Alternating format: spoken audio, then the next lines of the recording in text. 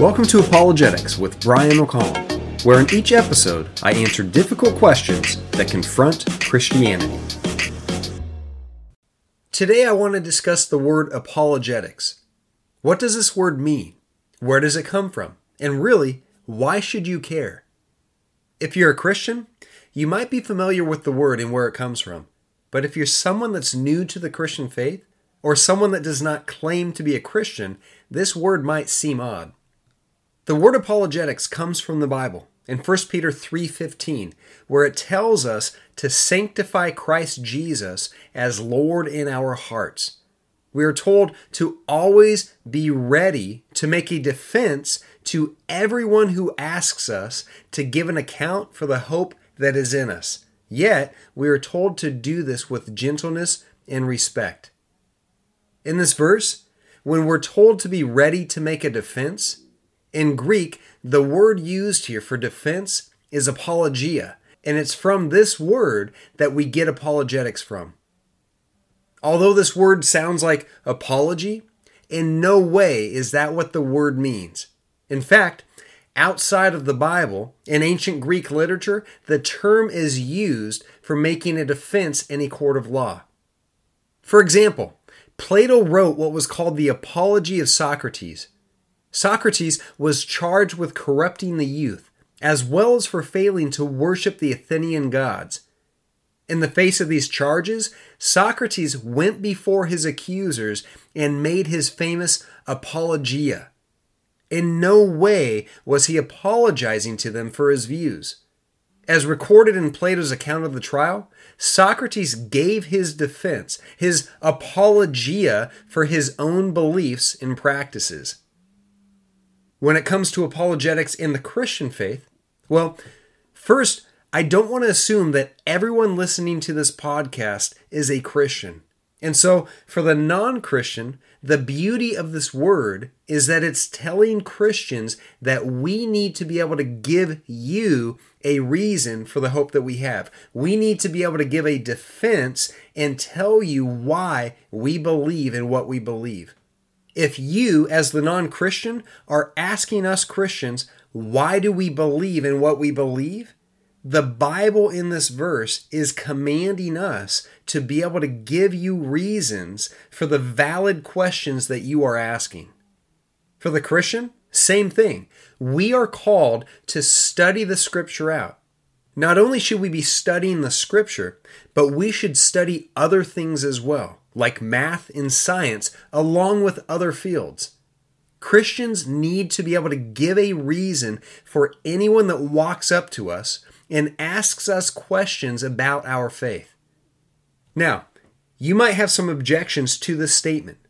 You might be thinking, Brian, I can understand why I need to study the Bible in order to interact with non-believers, but why are you claiming that I need to study out other subjects as well? I say this because the Bible makes it clear that God is the creator of all things. Genesis chapter 1, verses 1 through 2 tells us that God created the heavens and the earth. When you study different subjects like astronomy and earth science, you get exposed to our finely tuned universe. The evidence screams out, I was created. I was perfectly designed so that life could exist. I was perfectly designed by an intelligent creator. When you study fields like molecular biology and look through the microscope, evidence for a creator jumps out at you. Why do I say this?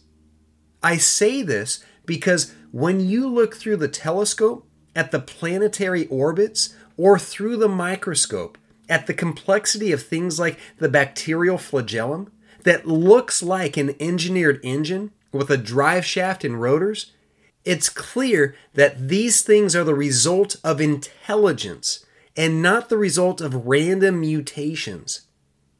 These things were designed and perfectly placed.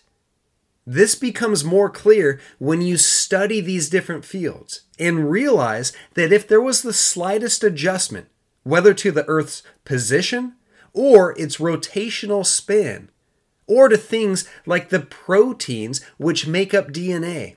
If there was the slightest adjustment to any of these things, life would not exist.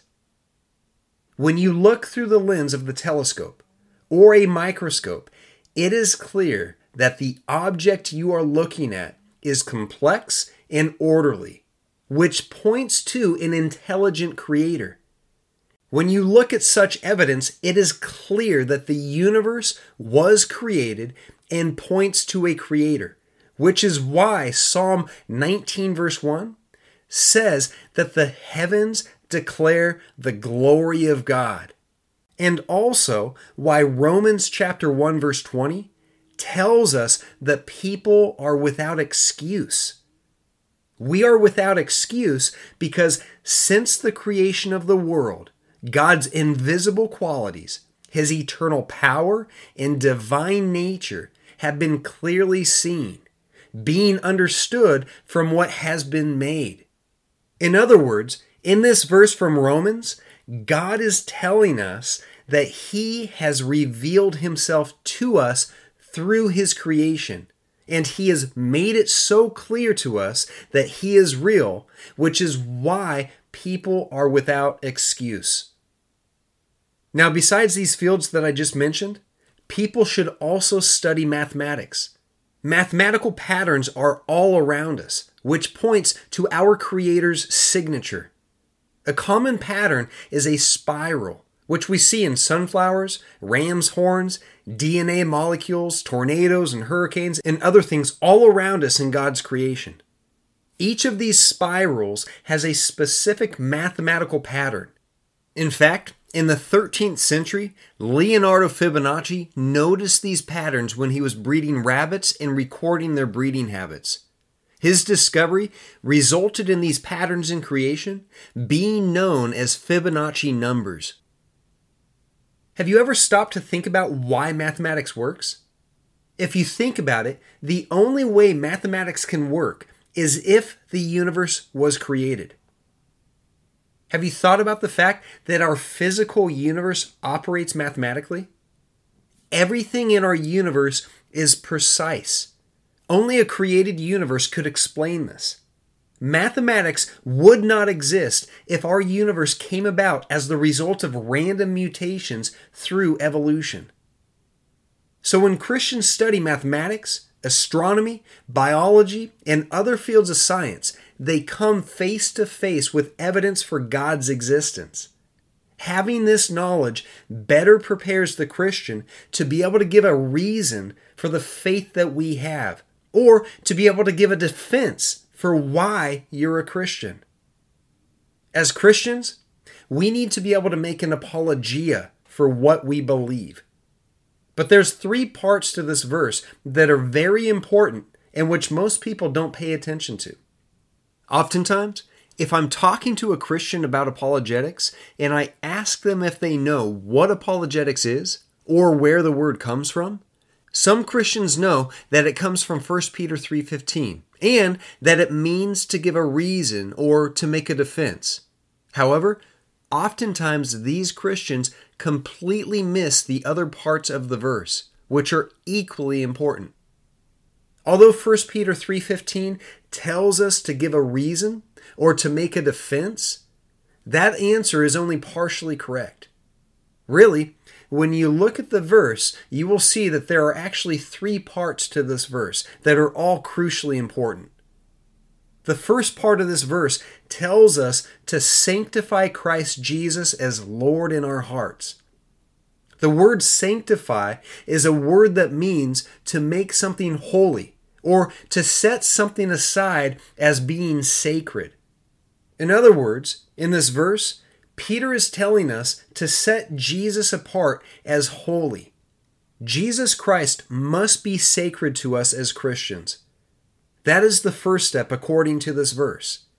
This is important because if you do not sanctify Christ as Lord in your heart and you're going out to make a defense, really, all you're doing is you're going out for the sake of winning an argument.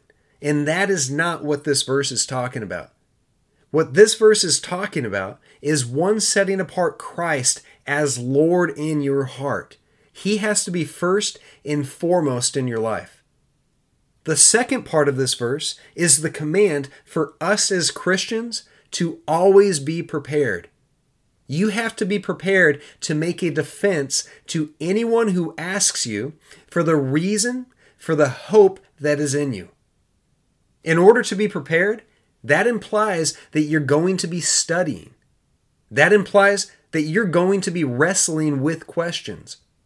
That implies that you are going to be rolling up your sleeves and getting dirty and spending time studying and interacting with non-believers or with people that have different views from yourself. It implies that you're not going to be sitting on the sidelines and that you're actually going to be getting in there, working hard, studying the Bible, and not just showing up to church on Sunday mornings for an hour and then having nothing to do with the Bible outside of that time. This part of the verse is saying that you, as a Christian, are going to be working hard, trying to come up with a defense, a reasonable defense to anyone that asks you questions about your Christian faith. The third part of this verse, that is also just as important as the first two parts, tells us that when we're making our defense, when we're making our apologia to the person that comes up to us and asks us why we believe what we believe, or how we could believe in what we believe, we're called to do this with gentleness and respect. The reality is, when someone comes up and asks you why you're a Christian, those interactions are not always cordial. Those interactions are oftentimes sarcastic and filled with differences in worldview opinions.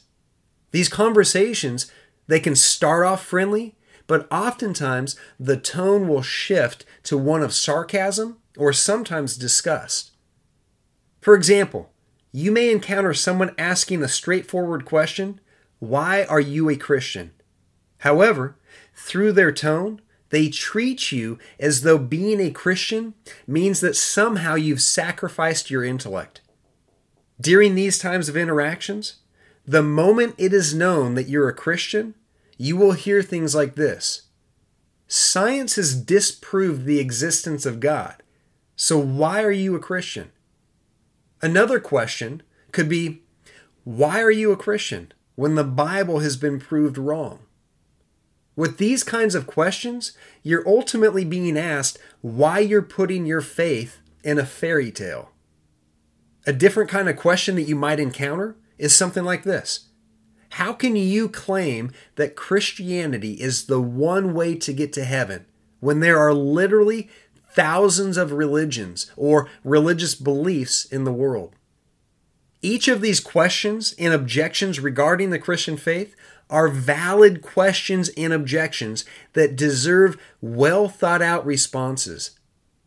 If you put your faith in Jesus Christ, why did you? There are literally thousands of religions in the world. So why did you put your faith in Jesus Christ? Have you thought about that? Has science disproved the existence of God? Has the Bible been proved wrong? If you haven't asked yourself these kinds of questions, you should. Wrestling with these kinds of questions helps you to be prepared to give a reason for the hope that is in you. Sometimes people ask you questions about the Christian faith respectfully, but oftentimes, even though the question is valid, the tone is sarcastic, rude, and disrespectful. And it's at these times that we must respond with gentleness and respect. We will encounter different questions and arguments regarding our faith that comes off as an attack. But we need to remember what 1 Peter 3:15 tells us. We must set apart Christ as Lord in our hearts. We represent Christ, not ourselves. We are Christ's ambassadors. As his ambassadors, we need to be prepared to give reasons for the hope that is in us. Lastly, we need to be willing to respond in gentleness and respect. And it's okay as a Christian if someone is talking to us and asking us these kinds of questions or making objections about our Christian faith. It's okay for you to say, you know what? I don't have an answer for you at this time. Let me study that out and get back to you. Now, you might be thinking to yourself that apologetics seems like nothing more than arguing and telling other people that you're right and they're wrong. Sadly, many Christians avoid studying apologetics because they hold this view. However, it's clear from 1 Peter 3:15 that apologetics done properly is to be winsome. It's important to note that in 2 Timothy chapter 2 verse 25, Paul, in his letter to Timothy, wrote that the Lord's servant should correct his opponents.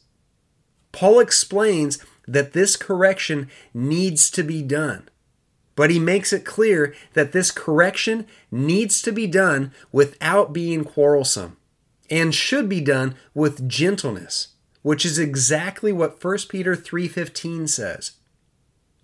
The reason Christians must correct their opponents is so that, just as we read in 2 Timothy chapter 2, verses 25 to 26, God may perhaps grant them repentance leading to a knowledge of the truth, and that they may come to their senses and escape from the snare of the devil after being captured by him to do his will. These verses that I've just read plainly state that correction must take place in order to lead to the salvation of those who have been snared by the devil.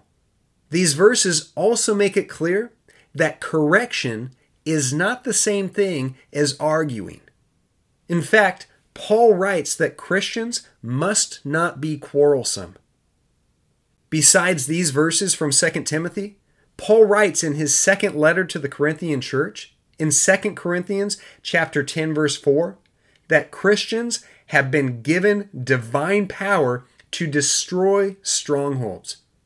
More than that, Paul writes in verse 5 that with this divine power, we destroy arguments and every lofty opinion raised against the knowledge of God. Besides these verses that I've just shared, there are numerous other verses throughout the New Testament that make it clear that it's the Christian's responsibility to guard against false teaching, as we see in Colossians chapter 2 verse 8, and that Christians need to contend for the faith, as Jude tells us in Jude chapter 1 verse 3. I also want to point out that when Peter wrote 1 Peter 3:15, he didn't write it to pastors and Bible scholars. He wrote it to average people in the churches spread throughout the Roman Empire. Just as Christians were expected to defend the faith back then, Christians are expected to defend the faith today. As you can see, God makes it clear that Christians must study apologetics. When I first became a believer, I remember going to my church and I would have questions and I would ask members of the church the different questions that I had about the Bible or about the Christian faith. Oftentimes, the responses I received was, "Brian, you just have to believe," or "Brian, you just have to have faith." Those kinds of responses drove me nuts because I felt like there had to be answers to these questions that I had. I didn't think that these were super difficult questions. Not only that, but I would go and interact with my non-Christian friends, and they would ask me questions that I never had answers to. So then I felt like I was being extremely foolish, especially with some of my friends that were highly educated. They always seemed to have answers, but I never did, and neither did the people at the church that I would ask my questions to.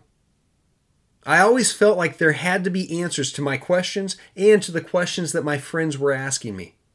So later on, fast forward a couple years, I was working at a Christian bookstore in the Central Valley of California. And I remember talking to a coworker of mine and asking him if there were any books that would help answer difficult questions related to or regarding the Christian faith in the Bible. And his response was, "Oh, you mean apologetics books." And that was my first introduction to apologetics and apologetics books. After that, I started reading authors like Josh McDowell and several of his books, like The New Evidence That Demands a Verdict, or More Than a Carpenter, or other books by different Christian apologists. By reading these books, I began to see that there were so many excellent answers to the questions I had about the Christian faith and about the Bible. Through my studies over the years, I have found that there are excellent answers to the questions that either we as Christians have or that non-believers have about the Bible and the Christian faith. So please, don't be afraid to have questions. Don't be afraid to ask questions. Don't be afraid of someone else coming up and asking you questions about the Christian faith or the Bible. And if you don't know the answer, just be patient. Write down the question and validate their questions by saying something like, that's an excellent question. Let me study this out and get back to you. This kind of a response opens up the door for a follow-up conversation. Because the fact is, when you study things out about the Bible, there are answers. There is absolutely nothing to be afraid of when it comes to the Bible or any objection that someone could make about the Bible. As I bring this episode to a close, I want to talk about something that I've been repeating throughout this episode. I've mentioned the importance of studying difficult topics out in order to find answers. For almost 20 years, I've been studying apologetics and answering difficult questions.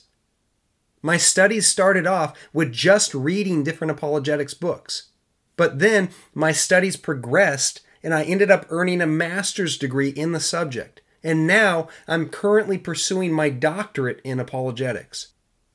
That being said, through all of my studies and having to wrestle with the many objections to the Christian faith and the Bible, I have found answers to each of those objections, and my faith has only been made stronger.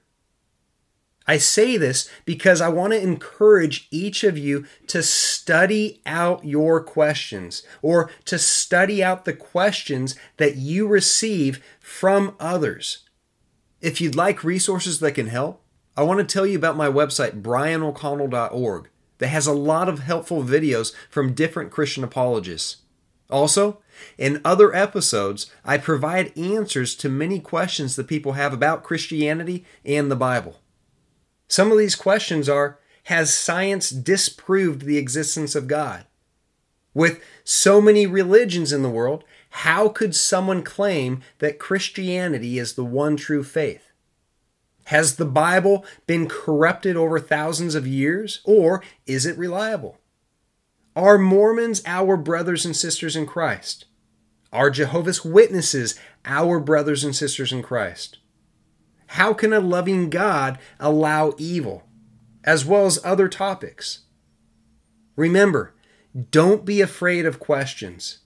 Either questions that you have about the Bible or that other people have about the Bible. God can handle questions. That's all the time that we have for today. Listen to my other episodes as I answer difficult questions that confront Christianity. God bless.